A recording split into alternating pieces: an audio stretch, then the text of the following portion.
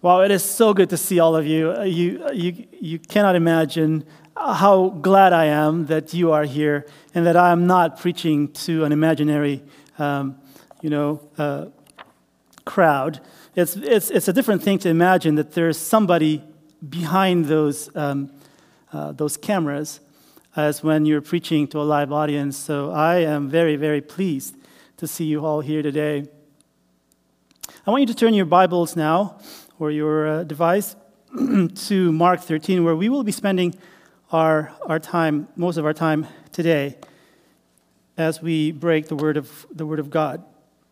Mark 13 is an interesting passage because it is similar to Matthew 24. It's the one place in the book of Mark that concentrates mainly on what we call as the end times, or the magic word, or the technical term is eschatology, the doctrine of the end times.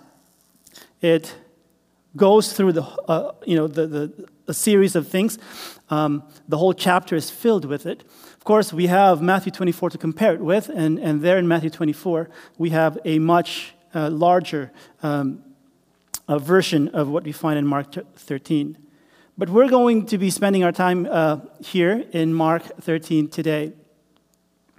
I've titled the sermon today as "The Fire is Upon Us, Jesus' Call to End Time Living."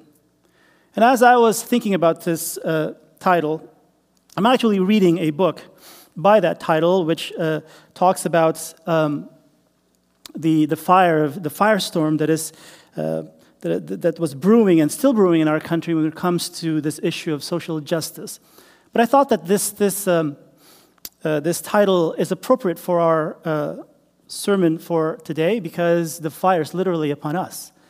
As I've been reading the news this last couple of weeks, we've all realized that that there's ever danger, especially here where we live, of fire engulfing our place and eating up everything in its wake. The news tells us that over 5 million acres of land has been ravaged by these wildfires across 12 or 13 states, the majority of which are happening here in California, in Oregon, and in Washington State. That's 7,000 miles all burnt up. And I was reading news this morning, and that equals to about the entire state of Connecticut and the entire country of Wales. That's a pretty sizable area burnt up. And I was reading some of the human interest stories that are so gut-wrenching, like the story of this boy named Wyatt, 12-year-old boy, and his dog, and his mom and his grandma. The mom made it out of the car, but not Wyatt and his dog and his grandmother. And they were burnt alive in their car. It's so distressing to even read about things like that. And as I was reading that news, I was thinking about my own kids and my own family and what would happen if fire did come through where we live. It is very gut-wrenching to be thinking about these things and to be reading about these things in the news. And if we are to focus on these news as we ought to, and within reason, of course, I was just looking at some of the pictures here of the Oregon fire. 10% of the entire population of that state, of 4.1 million, which would be 10% of that would be around 410,000 or around 500,000 of them have been displaced, told to leave their houses, and they may not be able to go back to a house, standing house, when they get back after these fires are done. Where do we place ourselves? What do we say? What do we do? It seems like, COVID-19 is still here, and here, on top of that, we have to deal with these fires and the fear of losing properties and lives and friends. It is very easy for us to get caught up in and all the chatter that we often find all this in social media. I was a friend of mine on Facebook, actually Pastor Ferguson, my boss, the assistant to the president, posted this funny picture of the sun on this side and the earth over here. Funny in a way, but it's not funny, we can laugh even in the midst of crisis. Sun over here and the earth over here, and California is right over there. And California is red hot. It's burning. It's inching closer. And I just couldn't resist. I couldn't resent making a quip. And I did. And I said, somebody needs to fess up or we're all headed to hell. But it's nothing to laugh at, really. At the end of the day, there's still a lot of suffering going on. And we want to find our place in all of this. And one of the most common reaction to all this is to say, is this one more sign? Is this one more sign that Jesus Christ is coming soon?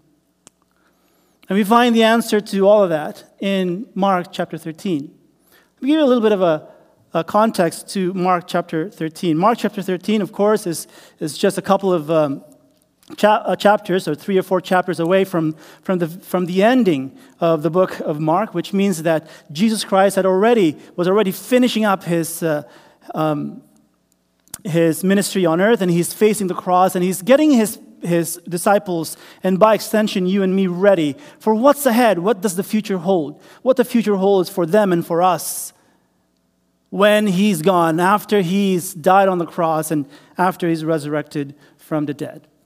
And so they go up to the city that they all love, the city of Jerusalem, and they see these wonderful, huge rocks cut out from the sides of mountains, and taken over to that part of the city and put together and into a wonderful edifice called Herod's Temple, which at that time was actually still being rebuilt or built.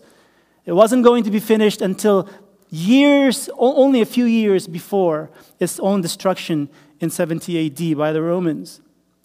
The disciples were all there, and they're all, they're walking up to the Temple Mount, and they see this beautiful edifice, and they say, wow, how magnificent this structure is, this temple is. And Jesus Christ tries to tell them to get ready for the worst and not to pin their hopes on anything that is externally beautiful, and not to get wrapped up in this kind of a thing, because this too is going to be destroyed. And so, of course, the disciples wondered, what's going to happen? When is this going to happen?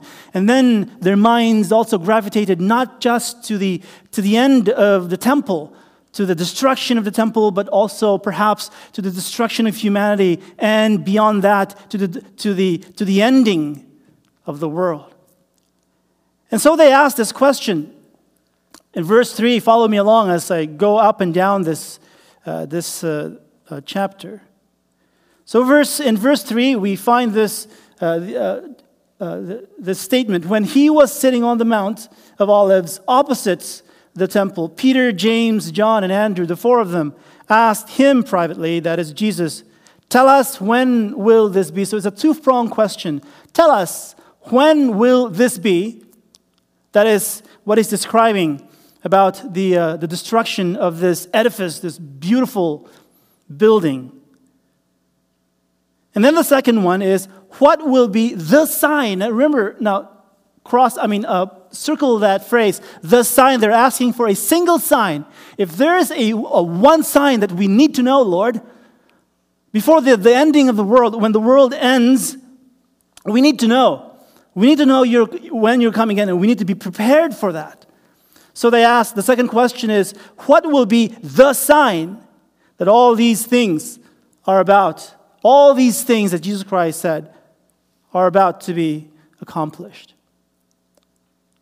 Now, somebody analyzed all the questions that the disciples or people asked Jesus Christ in the book of Mark, and that they found out that of all the questions that were asked Jesus Christ, he never answers any single one of them except for two, and vaguely at that. He never answers them directly. In other words, he never gives the people the answer that they're looking for. And that is precisely what happens here as well. Because the disciples are asking for the sign, and Jesus Christ gives them no sign at all. But you say, wait a minute, Pastor. When you read through the entire chapter of Mark 13, you see all of these signs. No, those aren't signs. And I hate to say that, but those really aren't signs. You see, as we study Mark 13, we soon realize that the way Jesus Christ answers the questions of his disciples leads us to believe that Jesus Christ, instead of watching for signs of the end, and even for watching for that one sign of the end that would usher in the end of the world, God wants us to do something else. And I want to present it to you in three quick jabs here so that you have it all, and then we will go through it one by one. Instead of watching for signs of the end, God, or Jesus Christ, wants us instead, first of all, number one, to understand that calamities and upheavals of nature and social upheavals, he wants us to understand, first of all, he wants us to understand them for what they truly are. And what are these, really? These are common occurrences in a world that is already broken and in pain, and has been so for a very long time. And that is exactly what we find in Romans chapter 8. And you remember that I preached on Romans chapter 8 barely 5 weeks ago, 5 Sabbaths ago. And here in Romans chapter 8, we have the same thing echoed by the Apostle Paul when he says in verse 22, "We know that the whole creation has been groaning in labor pains." Now, he speaks of his day. And then he says, we know that the whole creation has been groaning in labor pains until now. Now, get this. So it means that Paul is saying that it's been in labor pains before he was born until the time when he wrote this beautiful book called Romans. So all of these things that are happening really are not signs in the sense that they are telling us necessarily that, that Jesus Christ, this is, we're inching closer and closer to the coming of Jesus Christ. Although that is true, because literally, really, truly, every day that passes by brings us closer to Jesus Christ coming, isn't it? Isn't that true? And that because there is nothing written in Scripture that would preclude Jesus Christ from coming today even, that we would have to say that yes, we would have to affirm that Jesus Christ's coming is imminent. But we would have to also say that Jesus Christ's coming has been imminent for a long time. And that instead of you and me focusing our eyes on watching for signs to unfold, about the ending of the world, God wants us to understand, first of all, that calamities and upheavals are common occurrences, once again, in a world that is already broken and has been broken and will continue to be broken and in pain. And in pain, in the pains of childbirth, according to Paul in Romans chapter 8. It will be that way, not just yesterday, not just today, but until the ending of the world. That's the first thing we need to consider. And then I'll take you to through Mark 13 to see where those statements are true. Second thing that we need to that Jesus wants us to consider is this. Not only that we need to understand that calamities are common occurrences in a broken and sinful world, but that what he wants us to focus on is this. He wants us to keep our eyes wide open. Rather than seeing, following these calamities and getting really, really depressed. He wants us to look upbeat, to be upbeat, to keep our eyes open for opportunities and challenges for faithful service despite all of these things. And then lastly, He wants us to stay at our posts at all times by staying close to Jesus and by discerning how best to keep our witness going despite all the difficulties that we encounter. And there are many difficulties, even more so now, and more so in the future. So let's take a look at the first one. Is it really what Jesus Christ saying to us that we ought to be more concerned about other things rather than watching for the end to really end? Let's take a look at, go back to that text once again, Mark chapter 13. We will notice that all the things that Jesus Christ gives in this chapter essentially encapsulates what would be happening to you and me. It's as if what He's done is that he looked at the life of His disciples in their generation, encapsulated everything that was going to happen in their generation, and now Jesus Christ is saying to us, what happened to my disciples in the days of my apostles, in their generation, is similar to what you will be going through, what every generation will be going through to the ending of the world. And what are those? And what are those? We find, first of all, in verses 5, which begins Jesus' response to the end of verse 8, we find these challenges. Verse 5, then Jesus began to say to them, beware. That's the word, by the way, be discerning, blepete. Be able to see beyond the surface of things, he's asking them. And he says that actually 4 times in this chapter. Be discerning, be truly discerning. Beware that no one leads you astray. Many will come in my name and say, I am he, and they will lead many astray. When you hear of wars and rumors of wars, do not be alarmed. This must take place, but the end is still to come. For nation will rise against nation, and kingdom against kingdom. There will be earthquakes in various places. There will be famines. And then he echoes what Paul says in Romans 8:22. This is but the beginning of the birth pangs. That is to say, not just these things are beginnings of the birth pangs, but everything he says are really just part of that. The heaving, as it were, of creation, because creation needs a new start, and that new start has already been ushered in because of the death and of the resurrection of Jesus Christ.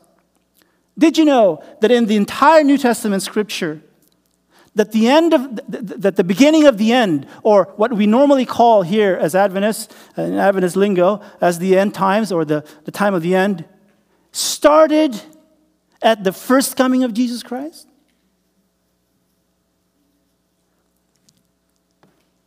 Where do we find this? Well, let me lead you to 3 quick places in Scripture that says this, that the end time started not at the culmination of some prophecy, even if those prophecies are still relevant in some other ways. I'm not here to discredit those things. But what I'm saying is this, that the end time started, the time of the end started with Jesus Christ when he arrived here on earth for the very first time. And he ushers in this new state of affairs called new creation. And especially when he died on the cross and when the Father resurrected him from the dead, then new creation, that era of new creation has already begun. And that the culmination or the complete ushering in of that new creation will happen at the second coming of Jesus Christ. Let's look at 3 quick verses that affirms to us that the end time really did start with the first coming of Jesus Christ. I want to lead you to Hebrews chapter 1, verse 2. Go to your Bibles, if you please, to Hebrews 1, verse 2. Long ago, God spoke to our ancestors in many and various ways by the prophets. Verse 2, now get this. But in these last days, when was he writing this? Who was he writing this to? To the first century Christians. But in these last days, he has spoken to us by his Son, whom he appointed heir of all things, through whom he also created the worlds. Another text is one in 1 Corinthians chapter 10, verse 11. 1 Corinthians chapter 10, verse 11. Paul says, these things happened to them to serve as an example, and they were written down to instruct us, on whom the end of the ages have come. And last but not least, and we know this text very well because it's an application. It's an application of an Old Testament prophecy, Joel's prophecy about the end time. And it was applied by the writer of Acts, who was Luke. He was applying it to the Pentecost. Verse 17, he's quoting, let's begin with verse 16. He's quoting the prophet Joel. Luke is in Acts chapter 2, verse 16. No, this is what was spoken through the prophet Joel. Verse 17. In the last days, it will be, God declares, that I will pour my spirit upon all flesh, and your sons and your daughters shall prophesy, and so on and so forth. And of course, if you read that text once again, it is referring specifically to, it may not be referring only to, but it's specifically referring to, in this reading, to the time of the apostles after the resurrection of Jesus Christ at the Pentecost. So you see, the end has been here for a long time, for at least 2,000 years. And it will continue until Jesus Christ comes in the clouds of heaven. So now we go back to the second question of the disciples. But when will that be, Lord? I want to know. We want to know. Wouldn't that be a lot nicer if we knew when Jesus Christ was going to come? And Jesus Christ refuses to answer that question, and he even goes to the extent of saying, "I don't know. I really don't." And we find that in Mark chapter 13, verse. Let's see, where is it now? Verse 32 and 33. But about that day or hour no one knows, neither the angels in heaven nor the Son, but only the Father, he says. And then he repeats that word beware or be discerning. Be discerning. Stay awake, for you do not know when the time will come. Yes, these upheavals of nature, and we will see a lot more of them. Some of them are human caused, yes, I'm sure, we're sure of that. Even the fires that we're experiencing now are partly caused by by a lot of things, both human and non-human caused. I'm not the expert there. Do I see? Dave is here. I wish I could just interview Dave, but we don't have time today, Dave. Glad to see you here. And even famines that are mentioned here in this text are not altogether just upheavals of nature. They can also be caused by human beings. I remember years ago reading an article about, you all remember, how many of you were old enough to remember the Ethiopian famines of the 1980s? I was just a teenager back then, and when I started seeing all of these, the sorry sad sight of these boys and girls and their parents just barely alive and skin and bones. So I thought, what could have caused this famine to happen? And so I read an article not too long ago that says that part of the reason why there was such great famine in that land was because of the policies that were pursued by the government of the day, which included deforestation, which included forced collectivization of farming, and all those things, which forced people to, into dire situations where they were literally dying left and right. The same thing happened in China in the 1960s, collectivization. Same thing happened in the Soviet Union in the 1920s, 1930s. Collectivization of farming and everything. They're trying to see, they're trying to experiment and see how can we make these people be a lot more productive than they are, so we could have this plenty. Well, it backfired on them. Over 20 million Chinese citizens died in that great famine as a result of the Cultural Revolution. And for as long as policies like that are followed or are repeated, we will see a lot of these things happening. They will continue to happen. And the sooner we realize, the sooner we come to grips over the fact that these are common occurrences in the sense that they will keep on happening, the easier it will be for us to take our eyes somewhere else, to a better place, so that you and I could truly be ready for the coming of Jesus Christ. It is not watching over these things that will help us be ready. It is watching for other things that will help us be ready. Which leads us to the second point, that instead of watching for signs of the end, what Jesus Christ really wants us to do is to keep our eyes wide open and to look beneath the surface of events and see how these events bring about challenges and opportunities for you and me to fulfill or to have a full accounting of the faith that we have in Jesus Christ to the world around us. So instead of looking at these events as something that would cause us to lose hope, yes, they are sad. Yes, we mourn with those that lose loved ones and properties. Yes, we want to help them, all of these things. But the key thing that Jesus Christ wants us to see is this, that these are challenges and opportunities, also opportunities for us to give to God a full accounting of our faith. To find ways in which we could contribute to the goals and the purposes of God in the midst of this pain and in the midst of these birth pangs that our world is going through. It's the same thing that Paul says once again, going back to Romans chapter 8.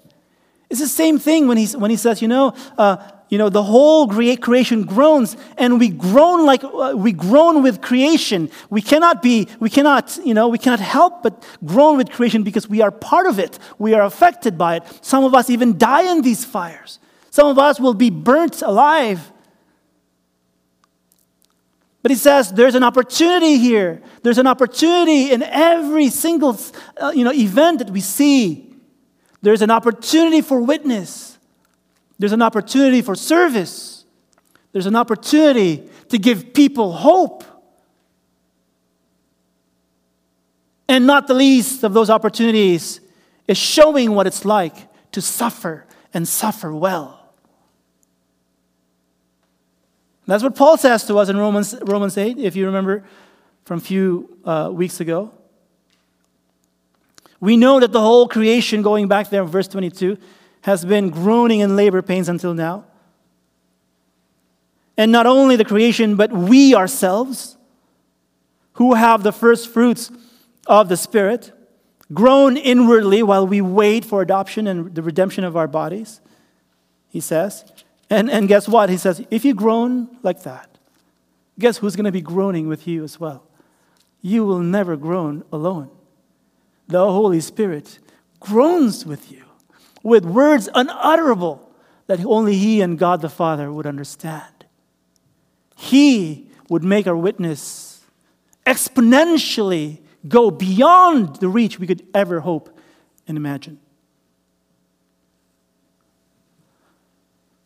And so we find in verse 9, let me go back to Mark 13, verse 9. Look at these opportunities. It says, if you look at all of these calamities and upheavals of nature, society, and there are many of them, I'm not going to mention them, you know them. We all know them. We're kind of in the thick of them right now. Especially if we're into social media a lot and we get to see all of these, back and forth and everything, as I do. Verse 9, and he says, as for yourselves, beware. That's the second time he repeats that word. Be discerning. He says, for they will hand you over to councils, and you will be beaten in synagogues, and you will stand before governors and kings because of me, as a testimony to them. And then he says, verse 10, and the good news must first be proclaimed to all nations. When they bring you to trial and hand you over, do not worry beforehand about what you are to say, but say whatever is given to you at that time. For it is not you who speak, but the Holy Spirit. It's the same thing that Paul is saying once again. If we are willing to be the conveyors, the purveyors, the channels of God's grace from Him to us and to us through us, to those around us, then the opportunities will come. They will arise. They will come. Our task is to not so much watch for the signs of the end, but watch for the opportunities that may come, because we don't want to miss those opportunities where we can help others and we can extend to them the grace of God and the love of God. That's what we ought to be focusing on.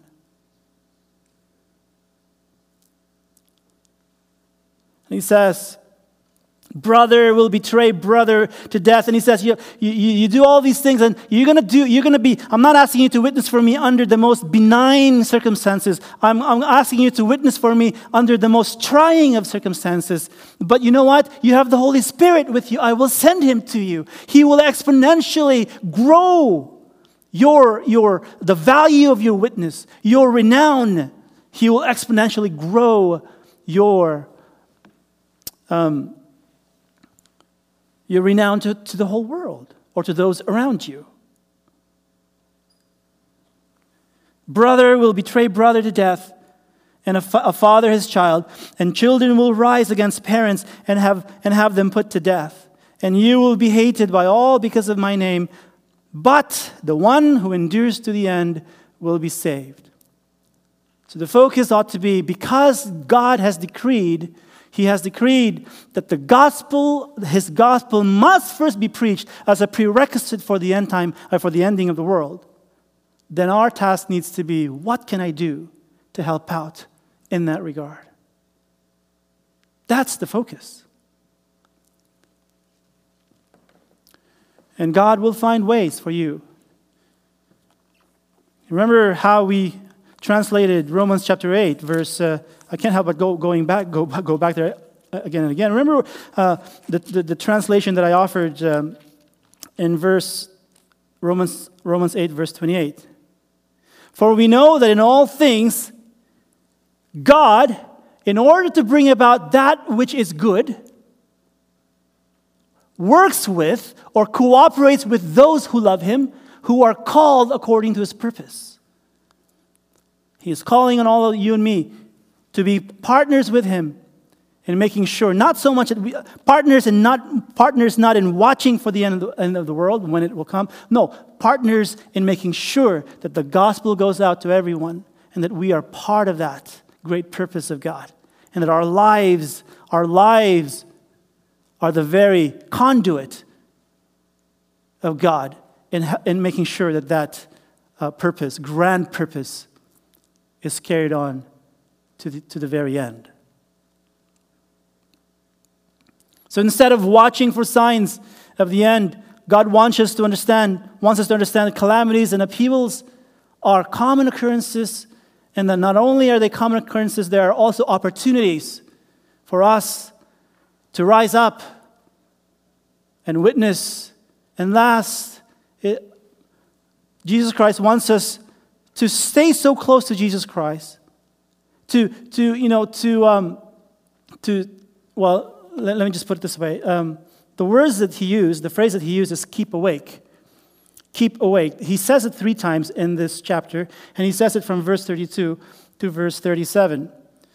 In verse 33, he says, beware, or that is, be discerning, keep alert, or, keep awake, that's the same thing. That's the word gregoreo, which means, just be active, or I guess what it's trying to communicate here is this. If he was trying to communicate by saying beware, that our eyes need to be wide open, what he's trying to communicate with this phrase, keep awake, or gregoreo, is to stay, or to stay at your post at all times. Stay at your post at all times. In other words, stay awake in order, keep your post. Don't sleep on your post, at your post. Don't sleep, or don't go, don't walk away. Don't run. Stay where you are. Let me jump to verse 32, okay? And then I'll lead us back to verse 14. I'll show you how those 2 parts are connected to each other. Verse 32, but about that day or hour no one knows, neither the angels in heaven nor the Son, but only the Father. Beware, verse 33, keep alert, for you do not know when the time will come. Verse 35, therefore keep awake, for you do not know when the master of the house will come, in the evening or at midnight or at cockcrow, etc. Verse 37, and what I say to you, I say to all, keep awake. And keep awake is not something about, it has nothing to do with keeping awake in order for you to start, to keep looking at the signs. No. Keep awake, really, if there's one place where we understand keep awake, it's in the Garden of Gethsemane. Because that is the only place in the entire New Testament Scripture where Jesus Christ tells us what does it mean to really, when he says to us, gregorete, stay awake. And he means really, he doesn't mean stay awake so you could look, at the unfolding, look at the news, and so no. He says that in reference to a couple of things. Number one, it's in reference to staying with him, keeping up with him. That is to say, stay awake, stay with me, keep close to me, do what I do. And what was he doing in Gethsemane? He was praying. And then he says, not only stay with me, but he's telling them to do whatever it takes to stay at their post so they don't sleep at their post or they don't walk away from their post. Stay at your post close to Jesus. Stay at your post discerning how best to keep your witness going at any given time in your life. And here's where we go back to Revelation to Mark 13, verse 14. Because it tells us to be discerning when it comes to how we can witness for Jesus Christ. There are times when witness means we must give our lives to Jesus Christ. There are times when our witness means we must run away. But not from witnessing, but we must run away from a situation or keep our distance or not be so married to a place or to an idea, to an ideology perhaps even. Whatever it is that may keep you stationary in one place. When that place is being burnt up, or that place is being judged, or that idea is being burnt up in some metaphoric way. When that, whatever it is, he says, you need to have, first of all, you need to have the ability to be able to say, that's not where God wants me to be. I need to flee now, so that I could continue my witness somewhere else. It's not fleeing in order to run away from anything. It's repositioning. It's repositioning yourself so that you can continue what God wants you to do in your life. And that's exactly what he tells us, starting with this, the desolating of sacrilege that he talks about in verse 14 and onwards to verse 23. Let's read. But when you see the desolating sacrilege set up where it ought not to be, let the reader understand. That's the word again. Be discerning. Then those in Judea, replace that word with whatever place, situation, idea that you might be gravitating around or towards. And in the context of the disciples, it was Jerusalem, the center of their lives, the pride and joy of every Jew, that great city, and not just that great city, that great temple. That was such a great cause for their national pride, for their identity, even. And Jesus Christ cautions them even before we get to chapter 13. In chapter 12 and chapter 11, he says, don't get caught up in all of that. As Christians, this world is not your home. Don't get caught up in any of that, so that you start to think and you start to not only think but also to start to sound like those, whatever those ideas and places want you to think and say.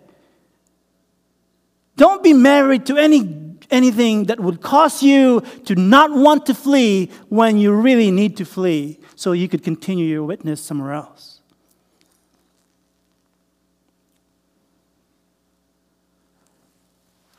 So he talks about it. He talks about in the context of the Jews in the day, about the destruction of the one city that was the center of their lives, of even the Christians' lives, the center of their identity, the temple, which was the center of their identity.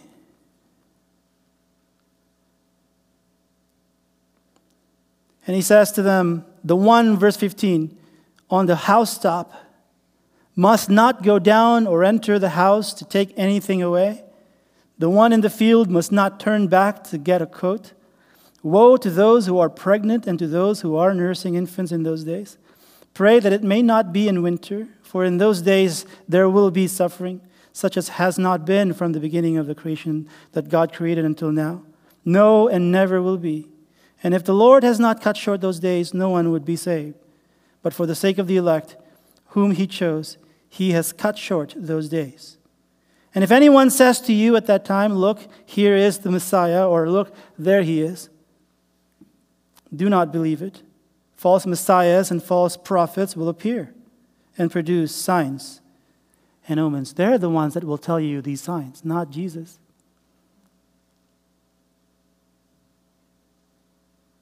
And you know who are these false messiahs? It would be so much easier. I used to think that the false messiahs are those that are saying, hi, I'm Jesus, come follow me. That would be the easiest thing to spot, right? I wish false messiahs were that easy. They're never that easy. Because you remember when I preached about the trumpets in the book of Revelation, and also not just the trumpets, but the land beasts and the sea beasts, that the messiahs are more embedded in the structures and in the ideas than they are about one person per se. And it's harder to spot those, especially because we become part of the structures.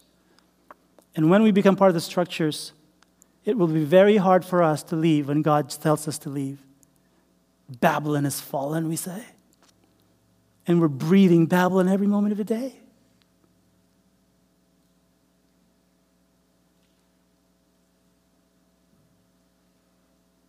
But in order for us to be able to stay at our post and keep our witness alive to the very end of our days, or until Jesus comes, either one of the two, whichever one comes first.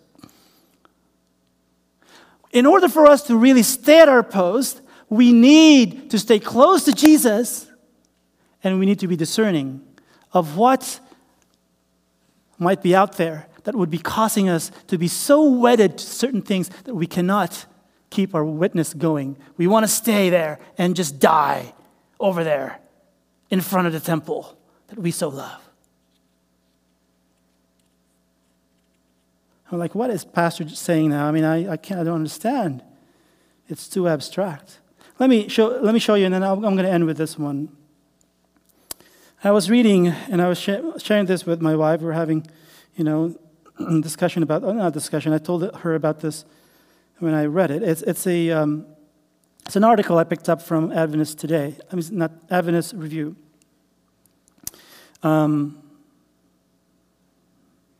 Okay, where is it? Oh, there it is. And I'm talking now about temple, and our how susceptible we are to being influenced by ideas and stuff like that. And a lot of times we don't even know if we should be running away from anything, because we don't know that we're in danger. We don't know that whatever it is that we have gravitated around is already being condemned by God. So this article, the title of the article, and you can read this when you go home, just Google it. Social media is sucking the life out of us. That's one temple I'd like to discuss a little bit, because I'm every bit part of that myself. It's very addicting. At the end of the day, when you're done with you find your thumbs just going like this. They want to do something, and your will is shot, and it's late at night, and it's 1:00 in the morning, and I'm still awake, and I get up. I want to have my top ramen, and I want to browse. And my thumbs are doing things I don't want it to do. I'm just teasing, but it does happen sometimes. So this article says social media is sucking the life out of us, an insightful look at a powerful behavior modification system called the social media. And here in this article, the author, the writer, talks about a technology guru by the name of Jaron Lanier, who lives in Berkeley, California. Apparently, he is called in the tech world, in the Silicon Valley, as a man who cares a lot about other people. He's a computer scientist, is also called a prophet to the Silicon Valley. And he says that when social media was invented around the year 2000, that the big companies like Facebook and Google and Twitter mostly made a drastic mistake, which I'm not sure if they're regretting it now, but it's regrettable now after 20 years. And that is that. Let me read just a couple of paragraphs here to try to describe it to you, because I'm struggling on my own to do it. All right, here it is.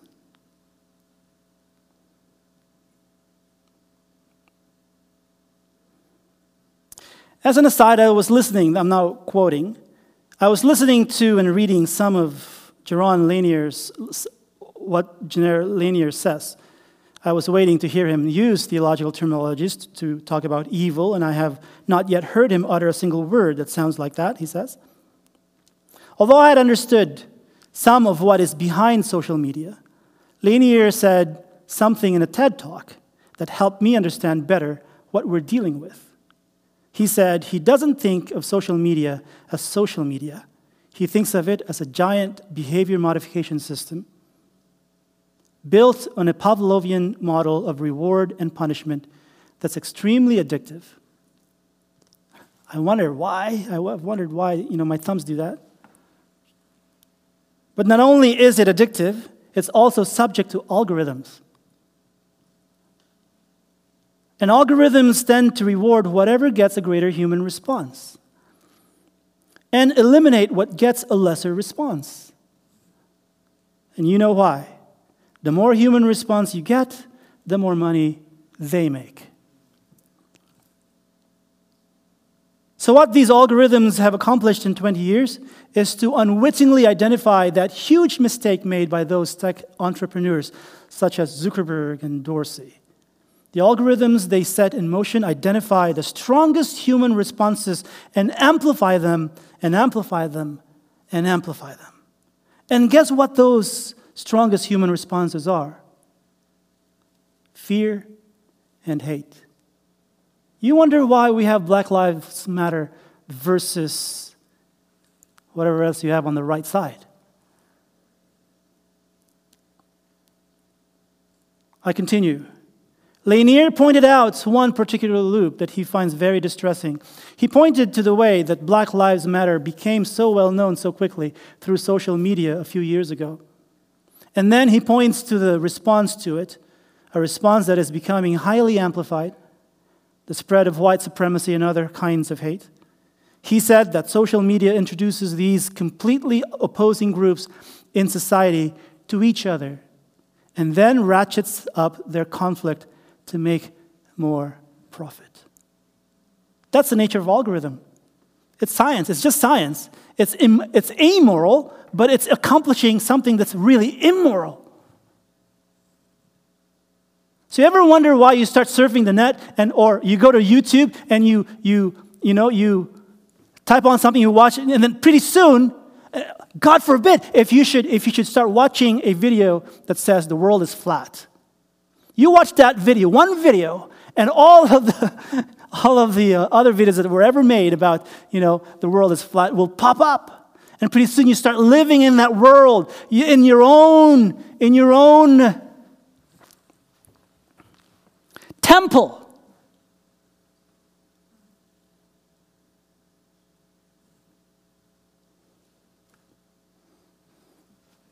You surround yourself, you think that is reality.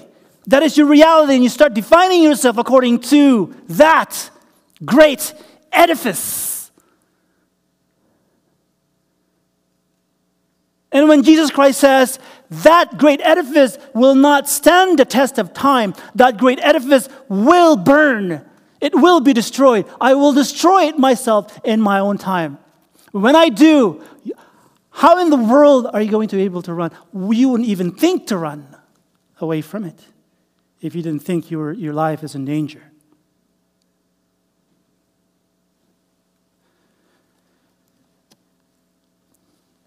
It is far more complicated. I wish it were any easier to just show us that one sign, Lord, and we will be ready.